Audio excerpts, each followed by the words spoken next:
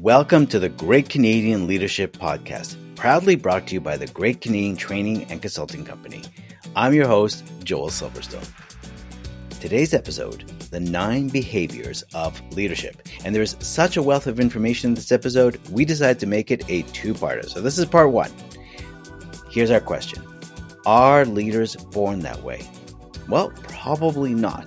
Now, maybe you're not a leader yet and you're on your way, or you are, and your business card may say leader, but does that mean that you are one? Yet. Because we're going to take those leadership buzzwords like integrity, visionary, and make them into tangible skills, and those other behaviors of leadership and make them into skills that you can develop and practice. Now, developing leaders can change, and existing leaders can get better. And our guest, David Kelly, guides us to a better understanding of what words like innovation and how you can actually apply them and even measure their success. Our guest, David Kelly, is the CEO of the Learning Guild. And David has been a learning and performance consultant and training director for over 20 years. David is a leading voice exploring how technology can be used to enhance training, education, learning, and organizational performance. So listen in as we're going to share how to make leadership behaviors into tangible and intentional skills and why it matters for your communication and leadership abilities. And remember, at the end of the episode, if you have a question or comment, then send us an email at podcast@greatcanadiantraining.ca. And don't forget to subscribe so you don't miss any of our upcoming episodes, especially part 2, the 9 Behaviors of Leadership. Also coming up, soft skills and virtual reality, and our upcoming series on presentation skills. All right, let's meet David Kelly and part 1 of the 9 Behaviors of Leadership. Welcome to the Great Canadian Leadership Podcast. We've got David Kelly with us, and we are talking about behaviors of leadership. David, thank you so much for being a guest on the podcast. Thank you for having me. Well, this is, again, a really interesting episode. I got to see your talk recently at the ATD conference, the Associate Talent Development Conference. You were doing one of the master sessions, and it was all about the behaviors of leadership, because leadership is it's kind of abstract. It's like saying confidence. It's like, so, what does that mean? How do you break that down? So what gave you this idea? As you did, you broke this down into what were the behaviors and how to measure it and how to make it concrete and skills. How did you come up with that idea, or what led you to this idea to decide I'm going to make leadership much more, let's use your word, tangible? Sure. So I think there were 2 major factors that have led me to this discussion, potentially 3. Mm-hmm. One is my experience in this field, having been in the field for about 2 decades plus at this point on in various roles, and just the observation that we tend to be describing leadership similar to the way that we describe someone who's like a musician, where they're born with a certain talent, and we overlook the building of that talent, and that these are skills that just because you may not have an ingrained talent associated with something, that you can't develop it. That was one element. Mm-hmm. Another element is I am increasingly interested in language. The language that we use, I think, shapes the way that we think and that we view things. And I think that a lot of our views on leadership are created and shaped by the language that we're using around these things, and that can be detrimental. And the last one is just my interest in the learning leadership field in general. We've been doing a lot of work to cater to that space, and I've noticed in the work that we've been doing to provide professional development resources to people in these spaces that we tend to identify who this sort of leadership support is focused on based on their role or based on their title within an organization. And my personal belief that anybody in an organization can be a leader. It's not defined by what's on your business card. It's based on how you do your work more than what your job title may be. You had me when you said that we look at a musician and go, oh, they're born with talent. And then we look at leaders and go, oh, they're born that way. And how you ended it just right now, which is you're not a leader because it says that on your business card. Exactly. So I think that's really a great way to do that. Now, we're going to get into some of the traits that you came up with. But another thing you brought up here, which was interesting about the language that we view as leadership, and how that's been maybe detrimental. Can you expand a bit on that? Yeah, and I think a lot of the cliches that we use in our industry sort of do that. It's another reason I don't like buzzwords. I consider buzzwords a term that is used. I don't like buzzwords because I define it as a term whose usage is spreading faster than its understanding. And a lot of the stuff that we see in leadership programs and leadership discussions are just phrases that we use that we just knee-jerk reaction, say them because it's part of our vernacular, and it lacks the weight of the meaning of what it is. And I think a lot of the traits that we associate with leaders are like that. We throw a trait at something, but we don't describe what that means. What does it look like to do that trait? And that's where the crux of the presentation that you sat through at ATD kind of comes from. Yeah. The nine traits. And you're so correct, which is we don't think about the language or the words that we use anymore because it just becomes a buzzword and it's just our instant reaction. And that is so true. And that's why I like these 9 traits. So if you want to share with us, what were the 9 traits? And then let's take a look at some, just a few of them, because some of them definitely fit into those cliches that we don't actually think about what that actually means and how does one actually do that. So if you're ready to share with us, here we go, ladies and gentlemen, listeners, the 9 traits. As much as you set that up with excitement, I'm going to temper the excitement by opening with a disclaimer. Okay. That these are 9 that I focus on. Right. This is not meant to be a comprehensive list. If something you feel is important to your vision of what a leader should be, and I don't mention it in the 9, doesn't necessarily mean it's not important. This is just my personal view on 9 that are important to me that I try to keep. So now we'll get into the exciting list with 9. Okay, here we go. And hang on. We should also say this is also based on your 20 years of experience of seeing all this as well. So here we go. Drum roll. Yeah, here we go. The drum roll. Perfect. All right. So the list in no particular order is integrity, innovation, listening skills, empathy, confidence, being a visionary, being a good communicator, decision-making, and problem-solving. Good list. Let's start with this one because as people are listening to this, they go, oh, yeah, I know what that means. Check, got it. But really, when you think about it, as you said, those labels, so like a word like integrity, like if someone was actually asked me to define integrity, I would really have to think about it. So how did you define it within this leadership world? Well, the first thing I would say within the context of the discussion that we're having here, I think it's important to define it not so much from a definition standpoint, but to define it in terms of what it looks like. What is integrity in action? Great. And to me, that's where the crux of this is. We tend to describe these things almost from a sterile book-based definition, if we're defining it at all.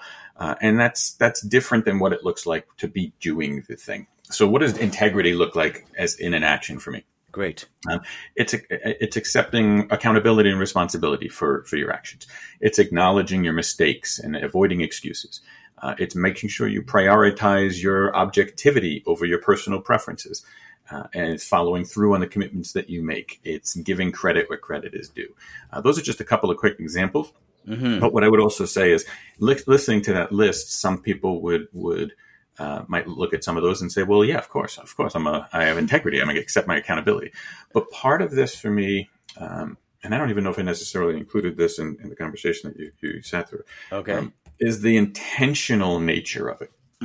So for instance, I can acknowledge my mistakes and I can avoid making excuses. And I'll give you this as a specific example that I'm just thinking about from recent weeks. So you and I may be in this podcast, we may be having a discussion, we may be in a meeting, and I may make a mistake with you, and I may be like, with you, I'm really sorry. That's on me. That's totally, I take responsibility for that. That was on me. And that's going to create an impression with you that I'm someone who may have integrity. They may enhance the score that you might have given me metaphorically around integrity. But this is just you and I in a podcast. This is just you and I in a meeting, as compared to if we were in a meeting and say, hey, listen, I know that we were in a company meeting. We say, listen, I know that there was an issue with this thing. I just want to make sure that everyone is aware. That was on me. I took care of that. We fixed it. We understand what happened and we learned from it. Now I'm making it visible to the entire group that I work with that I take responsibility for my actions, that some of the other stuff that we touched on in the session, that we are an organization that that is a safe place to fail, that we are an organization that learns from our mistakes. And you're intentionally taking those moments to make it a visible part of who you are and how you work. Oh, David, that's really good. It's the intentionality of it. And I like the example that you're giving here also, that in a more safe or private setting, one-on-one or one-on-two, you might say, that was on me. I dropped the ball on that. But then when you're actually in that spotlight moment as a leader, when you're actually in front of at a meeting or in front of the organization, and you still have that same intention, that you're focused on that and taking that really is the difference maker, that you're still that same person who was one-on-one, isn't whether you're one on 100, you're still that same person. Absolutely. That's a great one for integrity. Let's move on then. And this is good. And also, I also heard about integrity. Sorry, I also heard about, giving credit where credit is due, because sometimes as a leader, you're so focused on your agenda or your task or your objective that you don't realize how important it is to give credit where credit is due, and just sort of bypass that. And then to follow through on that, like really, to me, that shows really that reliability, that what you say you're going to do and you do it. That really, again, great ideas for what integrity is and how people can do that. Hi, I'm Joy Newhold, and we'll be right back to our interview. When I started the Great Canadian Training and Consulting Company in 2002, I never would have imagined that one day we would have a podcast. So first, I want to thank you for listening and share some really exciting information about our organization with you. For years, we have made our live instructor-led software and soft skills training, consulting, and coaching services customizable to meet the unique needs of each client, and committed ourselves to a high quality of customer service. This combined to make the learning experience better for the participants and the planning process easier for the organizer. We love helping our clients so much. We also develop many additional free resources to help you along the way, and this podcast is just one of them. At greatcanadiantraining.ca, you will find our free monthly webinars, blog articles, and free downloads covering everything from building better dashboards in Excel to navigating difficult conversations and everything in between. So make sure to join us at greatcanadiantraining.ca. But for now, I better let you get back to the podcast. Please enjoy the rest of the interview. So let's go to innovation, because I think there was some interesting things that came up to it in your speech about innovation. And, in our mind, we think innovation, we might be thinking, Steve Jobs, that's innovation or something like that. But, again, as a leader, how does one, I guess, do that?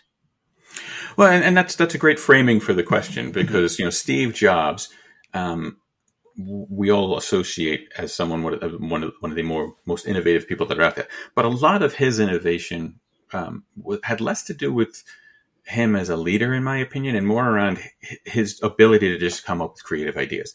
Right. If you look at how he led teams, you could make some arguments as to whether or not he led well. He created a culture in many ways that supported innovation, but him as a personal leader, there's some debate about that. Right. But what I would say in terms of the scope of innovation, there are certain things, but you're back to your point, the fact that you said, what does a learning leader do for innovation? And that's one of the biggest things that, like, what are you doing as a leader so that other people can be innovative? Because if you create a culture of innovation around you, even if you can't come up with a new idea yourself, if you created a culture of innovation around you and new ideas are springing amongst the team and the people that you work with, then you're seen as innovative through that. So you don't necessarily need to be creative and come up with wonderful ideas. It helps, but you can still be seen as innovative, as an innovative leader, if you're supporting innovation amongst the people that you're leading. So some specific examples of what that looks like. I touched on it a couple of seconds ago. Giving people the freedom to fail. That's a big one for me. Allocating resources to innovation, even something as simple as time, giving people space where they can just come in and the task at hand is to just think about new ideas, to brainstorm new ideas, creating space for that. Right. Even if the only resource you allocate to it is time, you're still, by doing that, you're creating space that people can do it, but you're also sending a message that this is important enough to us that we're scheduling. And that's a big message there. Recognizing the contributions and successes that people have as well as the failures. Another one that's a big one for me around innovation. And this is a hard one, admittedly. Okay. But if you can find a way to identify innovation as a metric, even going back to the example I gave a couple of seconds ago, as simple as it is, we spent 2 hours this month. Right. We have scheduling a half an hour week. We spent 2 hours this month looking at new ways that we can, new products that we can develop, new ways that we can be better about our training and initiatives, new ways to do this. And out of those, we came up with 4 ideas, one of which we're going to execute. You're putting numbers around innovation in your organization, because we all know in our organizations that which gets measured matters. So finding ways that you can measure the activity that you're doing around innovation gets eyes on it that may not get it otherwise. And the last piece I would say on innovation, which is like a foundational element to it, is just staying on top of trends. Not just the trends that matter within your organization, but the trends that are shaping your field, the trends that are shaping your business's sector that they're in. Just having a conversational level of competence to be able to stay up to date on those things gives you a heads up on what's happening and what it might mean to you and your organization. I'm furiously jotting all this down, David. So many good points here. Let's look here at I love the freedom veil, but I also like about setting up time or space to be focused on this as a resource. And one of the challenges for organizations is we don't have time for this. We got so much to do. We got so many, things to check off, that need to be done, so many tasks and objectives. But I like this because here's how you can sell it, which is, okay, well, we're going to measure it, and we're going to say, this afternoon, we're going to spend so much time doing this. And then at the end, we're going to say, okay, we spent 2 hours and we've got 4 ideas. So it's, you're able to, help that, and say that, look, we made good use of our time. We weren't just, scrolling on social media. We were making good use of our time. So you showed some results. And the other thing I would add is, because you're absolutely right, depending on where your culture is at, allocating the time and putting a half an hour on my calendar that says innovation time. Yeah. That does not, that may not sell so well in a lot of organizations.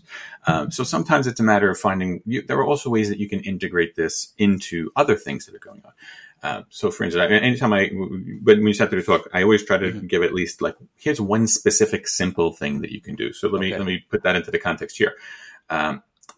You're in a meeting, you have a learning or a training project that's coming up. You have a process through which you start that. You kind of fact finding, analysis, what you're going to do when you're sitting down. And I think especially in the age that we're in now, where everything is moving so quickly, it's very easy to lean into the default stuff. We're going to build a course for this, and we're going to do this, and we know what we can do, and we see which boxes it can fit in. And it's very easy to do things just because we're used to it. It's a rote, and we know it works. So we default to we know it works. And that gets things done, but it doesn't lead to innovation. And sometimes just finding time in those existing meetings and those existing discussions to create a space for innovation. So one of the things that I've done a number of times in projects that I've worked with is just, I describe it as throwing an impossible constraint into the equation. Okay. So we're talking about someone needs to do a training project, someone needs to do certain project, and we're starting to go down the path of things that we've done before and proven practices that we could apply. And I'll be like, all right, this sounds good, but before we start going too forward here, what if we had no money? What do you mean? Well, what if we had no budget for this? Well, what we do, but what if we don't? What if we had no money on this? Or I'll say, all right, I know this is going to be due. We got plenty of time to do this. We got 4 weeks to do this project. It's not going to be due to the end of this. What if we had to do it by Monday? What if we had, well, that's ridiculous. We can't do that. But what if we had to? And once you get people to accept the idea of we have to work around this constraint that we all feel is impossible, you remove impossible from the equation, and suddenly ideas that seemed impossible before suddenly become plausible. And that's a good space for your head to be in to get some innovative ideas. David. So imaginative. It's asking that one question where everyone kind of goes, whoa, Whoa, say that again. Mm-hmm. It stops you. It shakes you out of that comfort zone. Where, okay, this is how we normally do it. But what about if we ask these questions where it's kind of like all of a sudden, if with my teenagers, if I took their smartphones away from them and said, now find something to do this weekend, it's the same thing. It's like all of a sudden they would find creative things to do versus just doing the same old. So I love this idea of, we got no money. Okay, what does that look like? Or now we've got to tighten that, because let's face it, we're probably going to come up with even better ideas if we have to do this by Monday all of a sudden versus we have a long stretch of time to do this. Love it. And the other thing that I think is important within this is understanding that it's not, when you do that, it may not necessarily impact the project that you're talking in now, but it may spur, a lot of times it's like, wow, that's a really good idea. We can't apply that here, but I really like that idea. We should explore that further. So it could spark something new that gets applied somewhere else. But again, creating that space where that spark can happen, whether it applies now or whether we can leverage it later on, is a really, really powerful thing to do. And I think about so many inventors that invented things by fluke, because that's not what they were working on. But by fluke, they created something else. Yep, absolutely. So that's a great example. Thank you, David Kelly. That was part 1 of the Great Canadian Leadership Podcast on the 9 Behaviors of Leadership. Don't forget to come back for part 2, or of course, subscribe. And if you'd like to reach out to David for a bit more information, you can email him at dkelly@learningguild.com or follow him on Twitter at LNDDave. Now, stay tuned for the 3 stars from today's episode. And now it's time for our 3 stars, nos 3 étoiles. These are the 3 takeaways from today's episode, part 1, that you could put into practice. Number 3, innovation. And this was a big one, which means freedom to fail, space to fail, to create. 2 things that came out of that as well. Innovation as a metric, as a resource time to measure it. For example, in 2 hours, we came up with 4 ideas. The second one was to poke holes in it. And as David said, throw in an impossible constraint. For example, asking the question, what if? What if we had no money? What if we didn't have the budget? What if we didn't have the time? What if we had to? Some great examples there. Number 2, integrity, which was about accepting responsibility, accountability, to be intentional about it, following through. For example, I take responsibility for my actions, and you learn from those mistakes and you make it visible as a leader. Also, giving credit where credit is due. And the most important thing, follow through. And the number 1 takeaway from today's episode was visionary. Such an abstract word, being able to see the possibilities, what others don't see. So this skill, as David said, takes time. But the important thing here is visionary is to show the steps to get there and get people involved. So for example, here are some things that we could do to get there, and here is the path, and these are the steps we're going to get there. And that's how you're going to get people excited by the vision. Now, if you're not sure where you can apply this in business or maybe in life, try the next step, which is your business card may say leader, but it doesn't mean anything unless you are being intentional about some of the behaviors that were described in the episode. So where can you communicate and be intentional and follow through on some of the skills that you heard today? Enjoy. Thank you for joining us in our search for what makes a great communicator. If you enjoyed the show, then please leave a rating or review. Even better, subscribe to the Great Canadian Leadership Podcast and make sure you don't miss another episode. Let's stay connected. Follow us on Twitter or Instagram at GCT_Compues. And if you'd like more information, free resources, or class schedules on everything from software to soft skills training, consulting, or coaching, then go on over to greatcanadiantraining.ca. Thank you, and we will see you next episode.